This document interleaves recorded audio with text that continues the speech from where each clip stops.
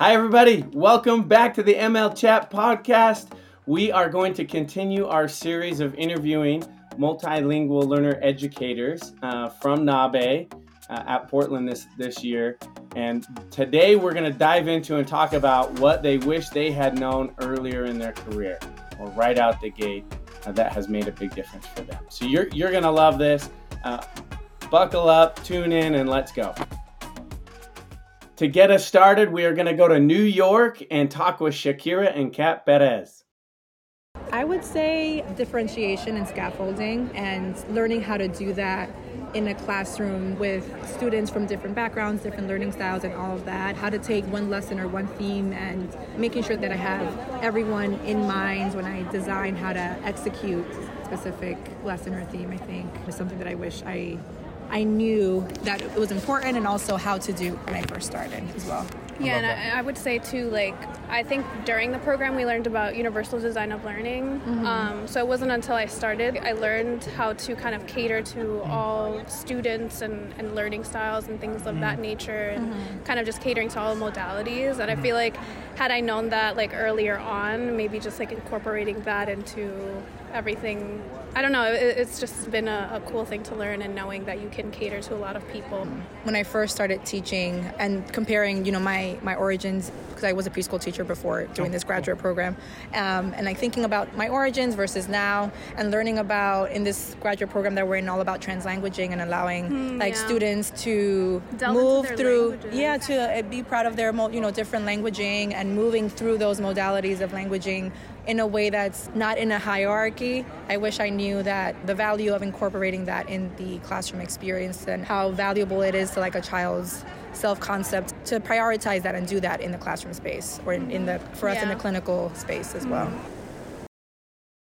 Well, Tim, there is a lot to unpack there. Shakira and Kat Perez had some wonderful ideas, and you can tell that the future is bright when we've got educators like this coming into the fold.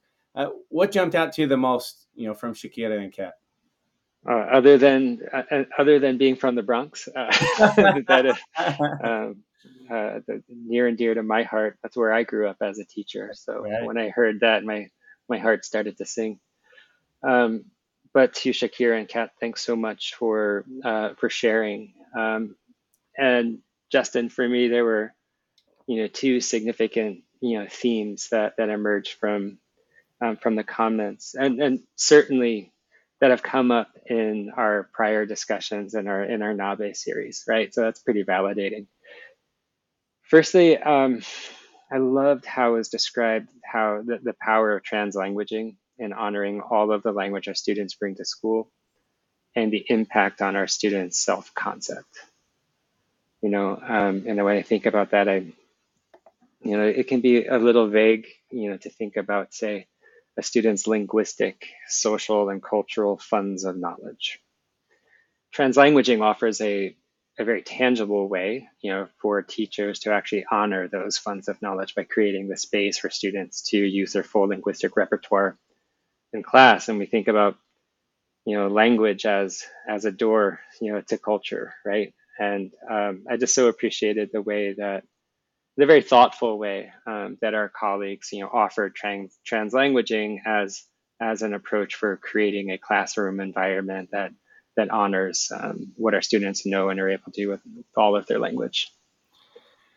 Yeah, that is so powerful. And I was wondering if you were going to talk about, where that you get started in the Bronx too. How fun. Oh yeah, what a fun connection. We're going to have to maybe even some more connection with Shakira and Kat, but one of the things that really jumped out to me as I'm listening, I mean, the importance of translanguaging is just, evident, right? As the more and more we get into this work and the more research that shows up, we really learn so much about building on the language that students are bringing to the work. The one piece that I loved was them talking about, taking one concept or one unit and going deep with it, trying to use different modalities, adjusting it for the students that they're going to teach, and really just trying to differentiate for each student's learning modality, each student's needs, each student's assets that they're bringing to it. And I love that thinking because, for teachers who are at the beginning of their career to be thinking this way is really powerful. And I guess my question that I wanted to ask you, Tim, as I was listening is, I remember talking with you about your early days as a teacher, and you were just trying to like keep your head above water. Like you didn't realize you were supposed to take like attendance. And when you hear, these teachers that are coming in and they're talking like this, and this is their perspective, what does that make you think, from these folks? And how difficult is it to differentiate when you're at the, early on? Yeah, that's actually the first connection I made, Justin, as I was hearing was I had a principal who shall go nameless. That was my second principal at my school in the Bronx, my first school, and he used to practically jump up and down, exhorting us as teachers in a staff meeting to differentiate our instruction. You must differentiate your instruction.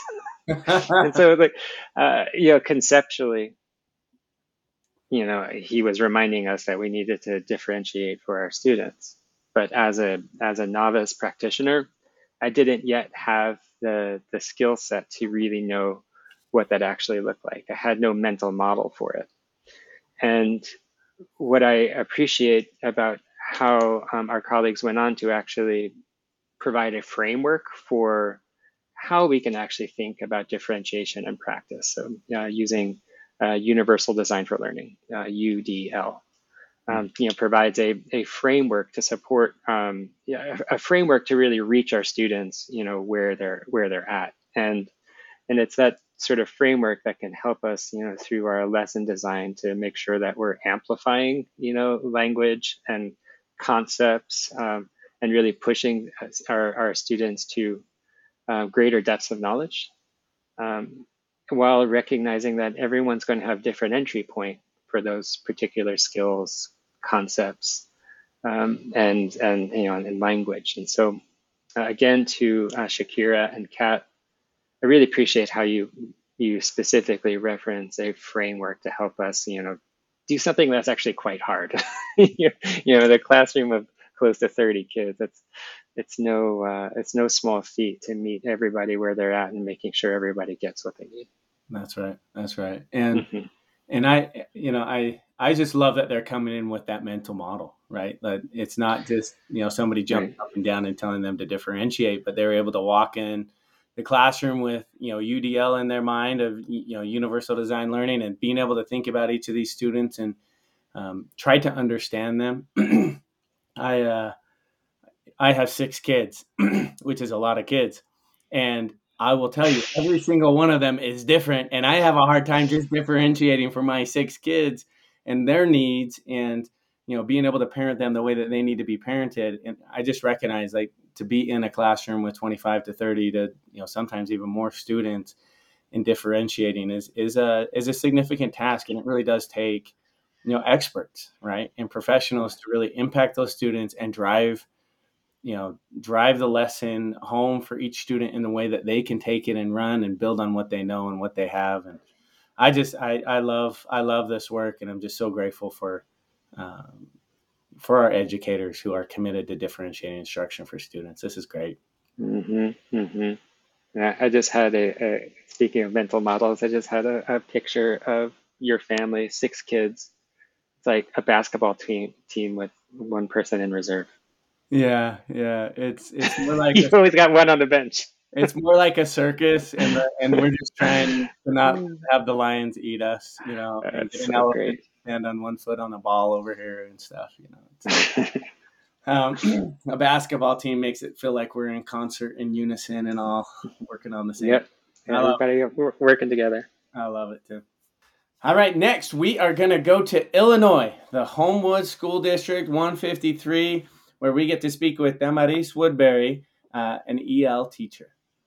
It sounds very simple and silly, but I wish I knew how important visuals were to everyone, not just our English language learners. Yeah, just visuals and realia and how important it is to make things that students feel are abstract very literal and relatable. And so not only are we teaching them the content, but we're also teaching them the language to access the content. And with science and social studies, it's so important to build that vocabulary up and build up that background knowledge. So we use a lot of visuals prior to delving into the unit to explain the vocabulary and describe the vocabulary. And then with our K through second graders, just a simple book on storytelling or the steps of a story, having pictures and having them retell and use that oracy in reading is really important. And so visuals are, to me, the foundation of everything.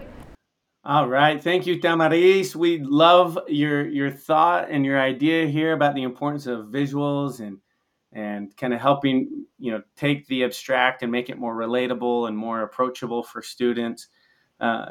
Tim, when you listen to Damaris here and she's talking about, the importance of visuals, what are some of the best practices that come to your mind as far as how to use that and incorporate that in the classroom? Mm-hmm. Yeah, there's so many entry points. Actually, when you think about this comment, it's actually not terribly far afield from the prior comments we heard from Shakira and Kat, and that is the notion of offering just a multitude of entry points. We offer students visuals and realia because of, the power of students making connection to their lived experiences. It's really simply, it's an invitation for students to share the language, the skills, the experiences that they've had both in school and outside of school, and to build upon those connections. And so teachers really have this wonderful opportunity by offering visuals, by offering realia for students to bring in these concrete connections to then, and I loved how she said this, making the abstract relatable. Mm-hmm. And having that sort of concrete foundation of language and experience to actually draw upon when you do get into more, say, abstract class concepts. Well, and especially with our multilingual learners, right? I mean, mm-hmm. Typically they're bringing language into that classroom or into this new environment. And an image is a great way to be able to make that connection that you're talking about, right? And to be able to, draw that immediate connection.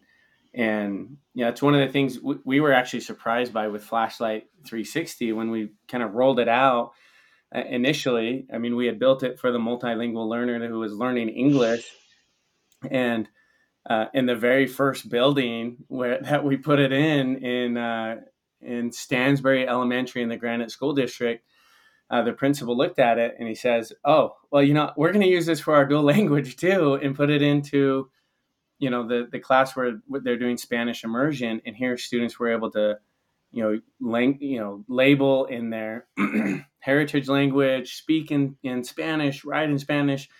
And it was just really neat to be able to then have them do that same activity in English. And the teachers were able to look at that connection, be able to see how students were growing, where they were strong, where they had some room for improvement, where they could, incorporate that into their lesson plans.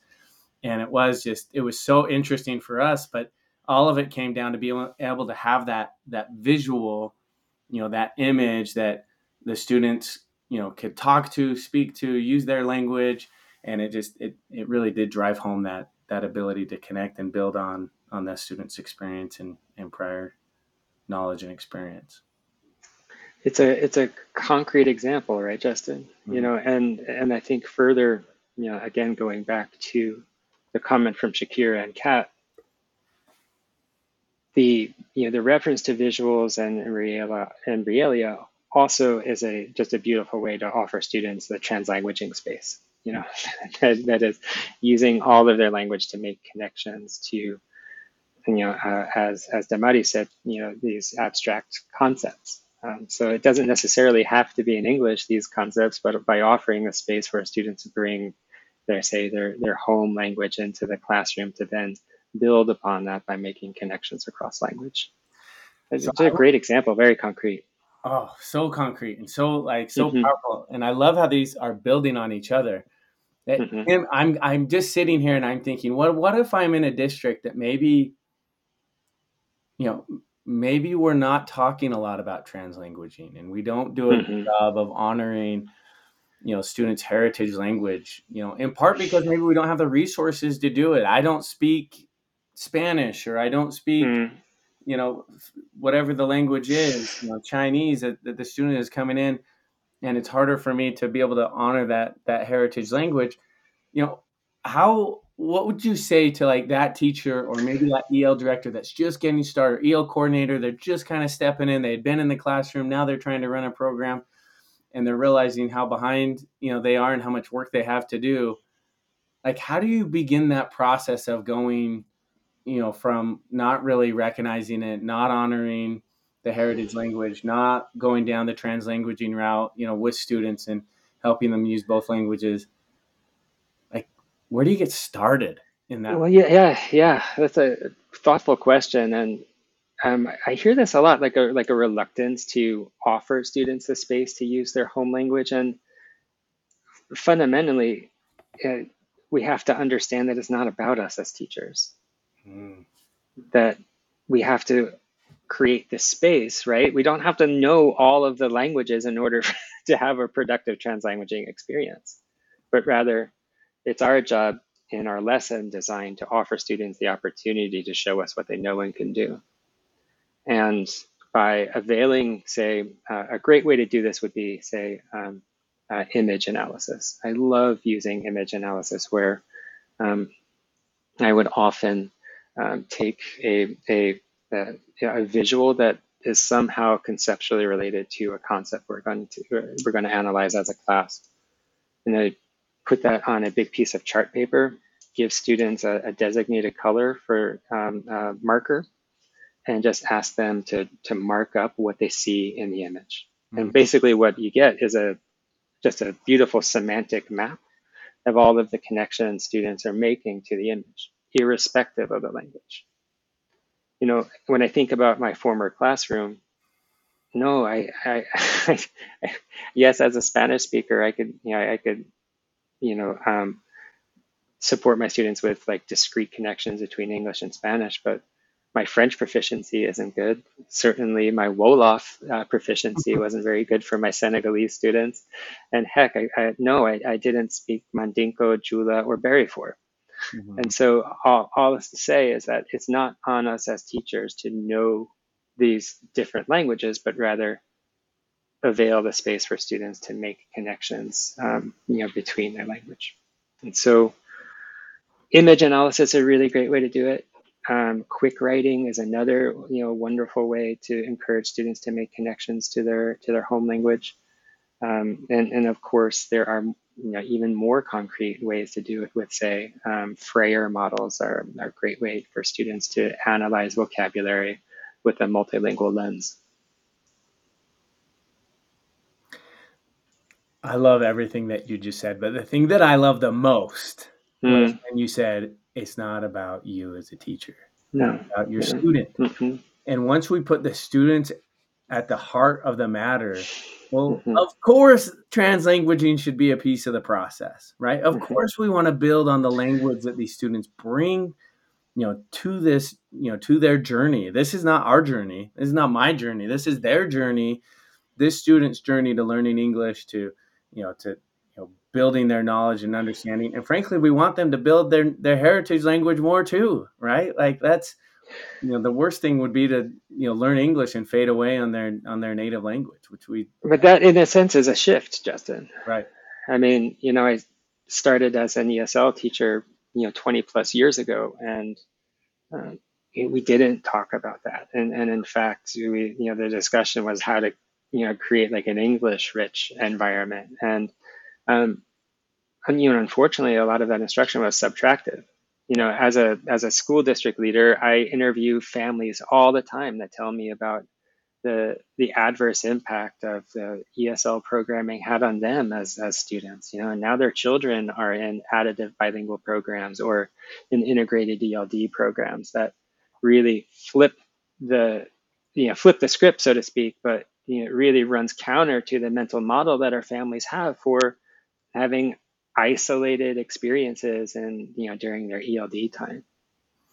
Well, And it's interesting to think that parent, right? If you're that parent and you grew up where the school system was trying to kind of take away your Spanish, if you will, and here you're trying to pour it into your student, or you might be a little confused, not knowing exactly what the right way is to approach, educating and raising your child, right? Yeah, that's exactly right. And so when we call out translanguaging, specifically, I really like to offer it as it's not like a moment in a lesson, but you think about it as a multitude of moments. It's really a biliteracy practice that encourages our students to make these connections. Oh, that's fantastic, Tim. That's great. Hey, thank you, Damaris, for sharing such a thoughtful idea from Illinois to get us started and kind of talk it through that. I really enjoyed that conversation. Yeah.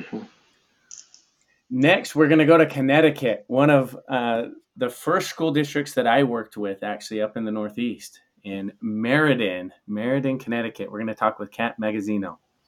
I think letting students talk, really inviting a culture in the classroom where students can talk, where they can collaborate, where they can bounce ideas off of each other and build language based on differing levels of English language proficiency or whatever the target language proficiency is. Wow. Thank you, Kat. I love that. I love your energy, and I love that you're talking about letting students talk, building a culture of collaboration. You can tell she just oozed passion and energy around that, Tim.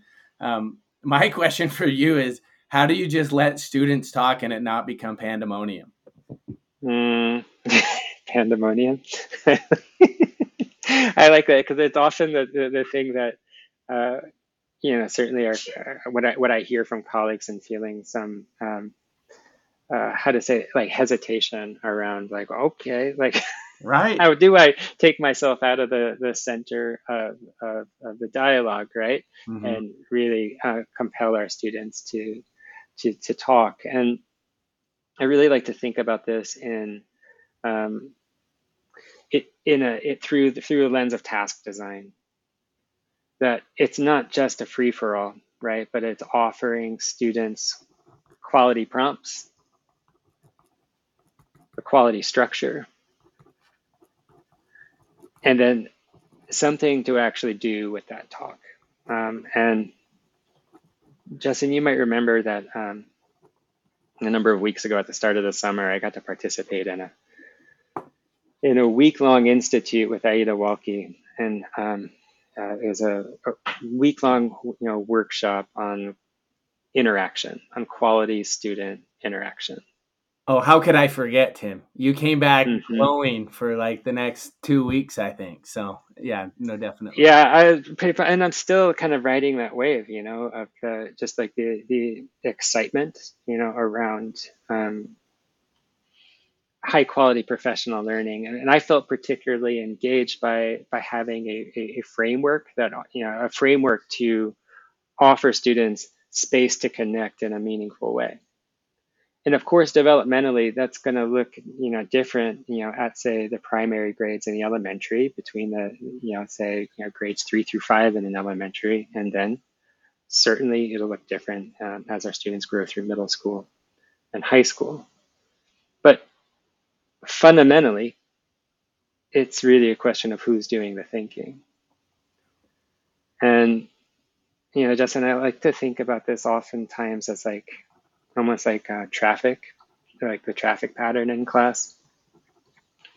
If the traffic pattern is such that, the information goes from teacher to select hands in the air, it gives an awful lot of time for students to fade into the background, right, and to tune out. Right. But rather, what my experience and with Aida Walke and QTEL offered me was just a new framework to think about how we can use quality prompts and routines to pass the thinking on to the students that collectively, students are building new understandings. So, maybe it's, opening the lesson with, say, an image analysis. Students are contributing their thoughts in a common space and a common image. And then they share those thoughts with partners at their table. And then the table comes to consensus on the things that they want to share with the rest of the class.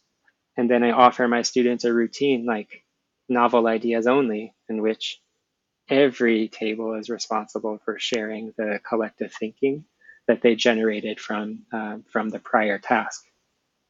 That is, what I learned in this institute is that it's really about these sort of iterative cycles of students generating ideas and then contributing those ideas for the benefit of the class. It's really kind of a collective learning frame, right? You're welcome, everybody, for that framework and that model that Tim just gave you. That was amazing, Tim. I love how here. I know it's a big part of your thinking, and that it's near and dear to your heart. But clear intended learning, like you just went through and built that framework, and each of those activities builds on itself. And that's how you end up with not having just chaos and pandemonium in the classroom. It's not a free for all, as you mentioned. It's really, it's really constructive because of the intention that's put into it. And I'm guessing that that's what Kat was talking about when she was talking about having a culture of collaboration. It's working on projects like you kind of just detailed out and kind of talked to. There was one thing specifically that you kind of asked the question, and you kind of talked about it as a traffic pattern, Tim, but you have like, who is doing the thinking? And do you mind unpacking that just a little bit more? I know you kind of used an example of, if it's just from the teacher to the student or to the students and you're waiting for responses, there's a lot of room for students to fade into the background or fade in and out of the conversation or whatever it might be. What's another way to think about that? Sure. Yeah. Sure. How about ping pong? Ping pong's a really good way to think about it too. Well, I love ping pong. Can you give us more of an example? Yeah. So I think we've probably all, either from our own mental model, our own experience in school, or perhaps, we have the experience of even in our own classrooms, right? I'm the teacher, I have a question, I ask the question to the class, select students in the class raise their hands, and then they swat the answer back to me, right? And then I swat it back again with a question, and then the hands are up again, and it assumes a number of things. That sort of that questioning, right? As firstly, that all of your students are participating in a meaningful way, and say, we know that it's typically not the case. In a classroom of 26 students, there's an awful lot of opportunity to check out, right? A dear friend of mine refers to this as expecting and creating the conditions for 100% engagement. And by taking away the ability to opt out, right? But rather you're kind of leveraging the social impulses that our students have to make connections with their peers. That foundationally, this is about sociocultural, language learning, that our kids want to be social, right? And so it's about harnessing that through quality prompts, quality texts, and quality routines, right? Recursive, iterative routines that encourage our students to kind of process, make meaning, share ideas, build on their schema, and then share that thinking for the benefit of the class. And we talked about the importance of routines in our last episode and kind of went deep into that. But I can see that, in a classroom, that's only going to happen. What you're describing as far as, the collaboration, the collaborative conversations among students, like that's only going to happen if a teacher walks in prepared, first of all, to with that mindset and not only that, but like, I guess with the confidence, I don't know. I guess I just feel like it takes a lot of faith to go down that road, because teachers have to give up some control, and they're having to kind of give up control of that conversation, and instead of them driving that conversation, they are transferring the ownership of that conversation to each of the small groups to then, take it and run with it. It's just an interesting thought, for me. Is that a good way to think about it? Or I really, yeah, I really like to challenge just the thought around I'm, giving up control, right? I really don't see it that way. I see it more um, as a question of pedagogy.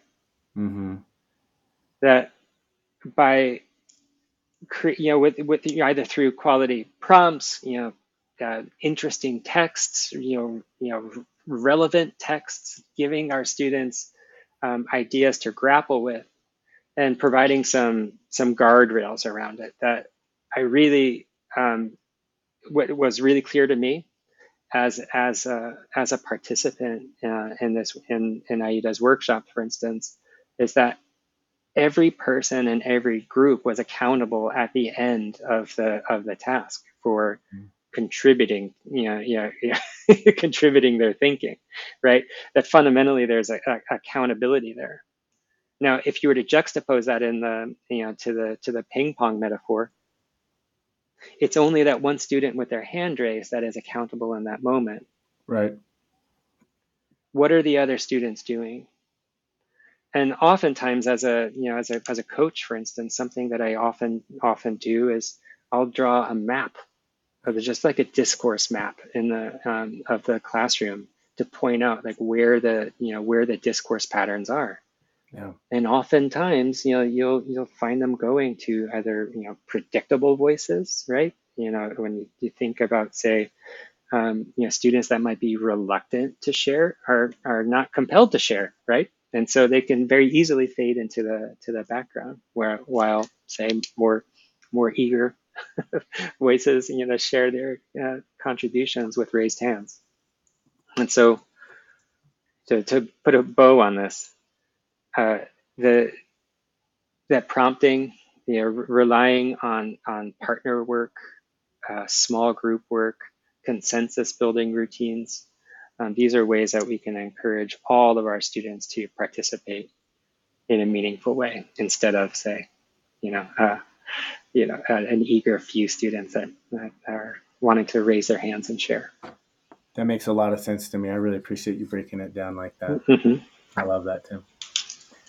And next, we're going to hear from Kim Kaiser, a proud principal of Grissom Elementary from Houston ISD.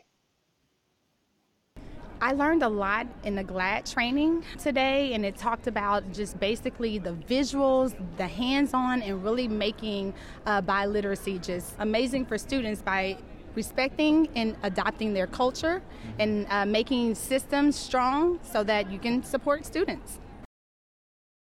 Tim, I love hearing a principal, talk about the different instructional strategies that might be used to support students. I just feel like there's been a big shift over the last 10 years in what we're asking of principals, and I love it when they step up and they really are that instructional leader for their building. Yep, yeah, absolutely, Justin. I think for me, my primary connection to Kim was actually the energy in her voice, the enthusiasm, and I am not surprised to hear that sort of enthusiasm, from a colleague that just attended a GLAD training. GLAD is really language rich, happy instruction. In a classroom using GLAD strategies, you'll often hear chants. You'll hear all voices in a classroom, singing, making connections to class concepts, to language. It really is a very happy place to be, Justin. And so the enthusiasm there, I think, is reminiscent of what it feels like to actually be in a classroom that is practicing kind of a GLAD framework. I love that. And that's why she's the proud principal. So that's why she's the proud principal. Well, but anyone that's interested in GLAD, you might look into it. Guided language acquisition design. That's a effectively professional learning for offering your students language-rich learning. And that might be a good place to start. Earlier I had kind of talked a little bit about, if you were a new EL coordinator stepping into a role, trying to bring a department or a program into 2023, that sounds like that might be a good place to start, maybe. Absolutely. It's super tangible. And if you want to find sort of it really is a pretty content agnostic, frame to offer teachers, ways to amplify their lesson design, right? By making it language rich. And if you are interested in learning more about them, you can check out their website. It's begladtraining.com. Well, I am very impressed with GLAD. It has a really amazing structure to help with the shelter instruction, so I really wish that most of the educators are exposed to it, because it's gentle and it can be applied to any language. And for me, as an administrator, I want to be able to support that work that my teachers are doing. So for GLAD, that's something that we're going to be working for next year, to be able to train not just my bilingual teacher, but also, because it's not just a program in silo, we need to be able to provide that same instructional strategies building wide, so that everybody understands and can integrate with our kids, because it's not just the bilingual kids, it's every kid. Jazz hands. Yay! I just absolutely loved that comment, Justin. First of all, I should recognize our colleagues from the great state of Oregon and the Phoenix Talent School District. So it's so cool to hear voices of our colleagues representing Southern Oregon there in Phoenix Talent. And I don't know about you, Justin, but I was just moved by the emphasis on a language-rich experience for all students. This is not just for bilingual students, but rather offering a language-rich experience for all students within a classroom, and having a structure for doing it, for having routines for doing it. That's right, and it really is a culminating thought, right? For everything we've been talking about today. I mean. My favorite was just as we were listening to Erika and Aleida talk. I just loved. I'm pretty sure I saw you dancing in your seat over there. Just love the excitement in your voice, or in your body language, just because frankly, this is the work, right? This is the work we're on. The mission that we're on.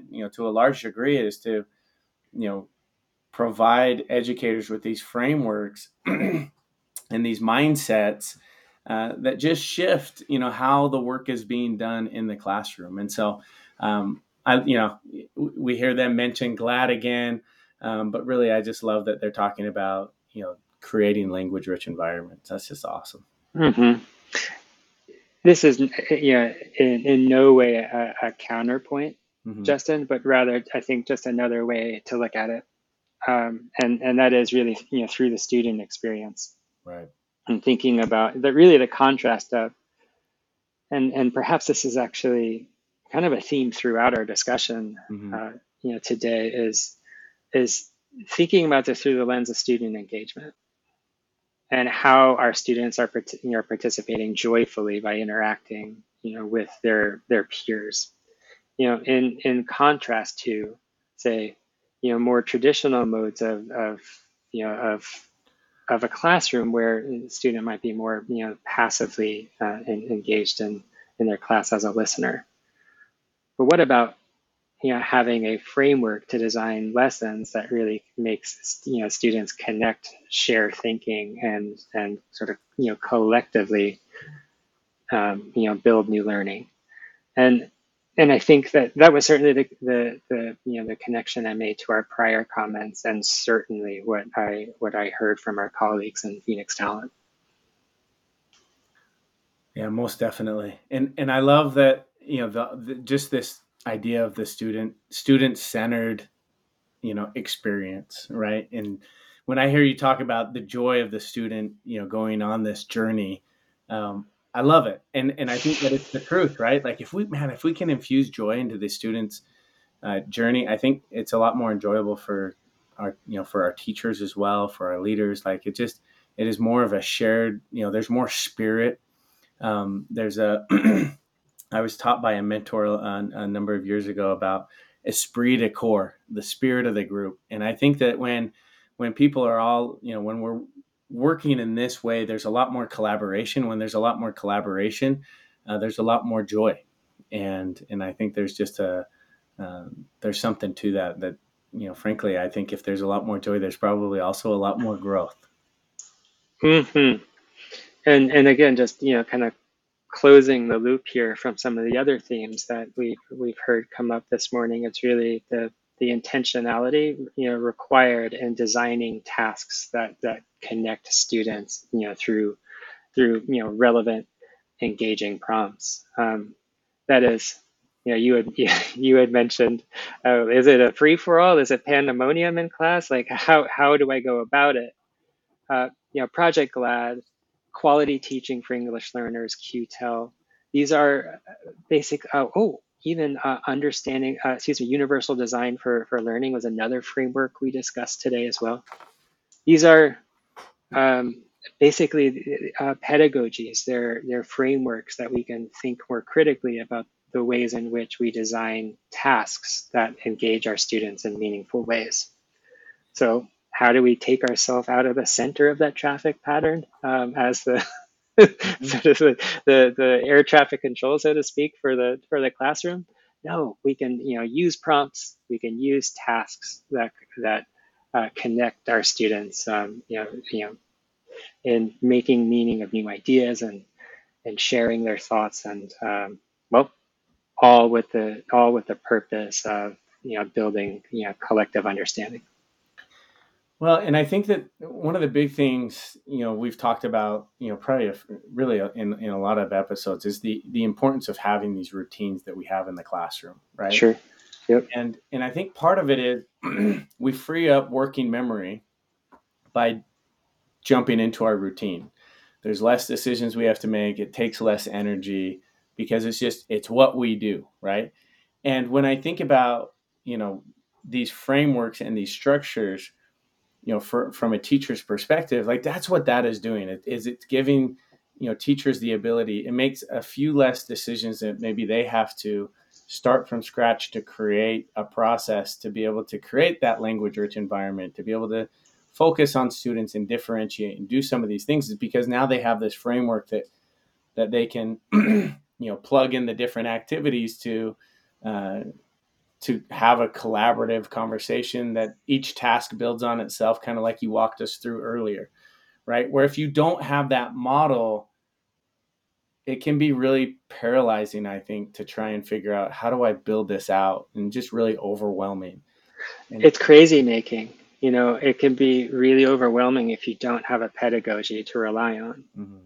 And if that pedagogy is GLAD, wonderful. That's excellent, right?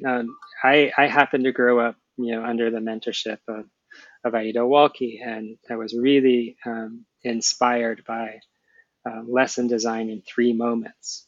And on prior podcasts, we've discussed the 3 moments as a lesson planning framework, but it's also principled in that it privileges student interaction, that making sure that I have high quality prompts and making sure that I have interesting, relevant texts to compel my students to,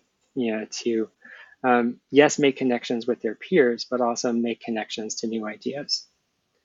And so I think, whichever framework you land on, just having one that has a reliable pedagogy to help you, plan your lessons, really ensures that your students will have a coherent experience in class, a highly engaged experience in class, and making sure that our students are building their language concepts and skills simultaneously. Well said. That's beautiful. And I'm not sure we can add anything more to that, Tim. what an amazing day today. Like, I have loved kind of going through all of these wonderful conversations that we had at NABE, and just really appreciate, our colleagues and folks that participated and lent their voice to this conversation to be able to really help us, drive this forward. And thank you, everybody. Thanks for, to Shakira and Kat and Damaris and Kat Magazzino and Kim Kaiser and Aleda Mark and Erika Ochoa. That was fun. That was a lot of fun. And Tim, thank you. I think this is really appreciate your leadership and your insight, and these ideas are hopefully, getting out there to go impact, our multilingual learners throughout the nation. Yeah, thank you, Justin, and thanks to all of my colegas. Hey, thank you for tuning in to the ML Chat podcast as we continued our conversations at NABE. We'll look forward to seeing you next time.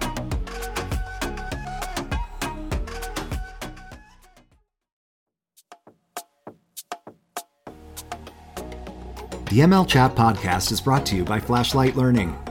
Flashlight Learning has helped deliver personalized feedback and progress monitoring to over 75,000 multilingual students nationwide.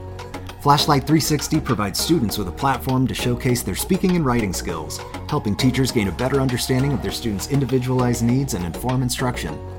Teachers are talking about the increased confidence and language proficiency growth they're seeing in their students. A recent study from Johns Hopkins School of Education demonstrates that Flashlight 360 had a significant positive impact on WIDA Access overall composite scores. To learn more, visit flashlight360.com/study.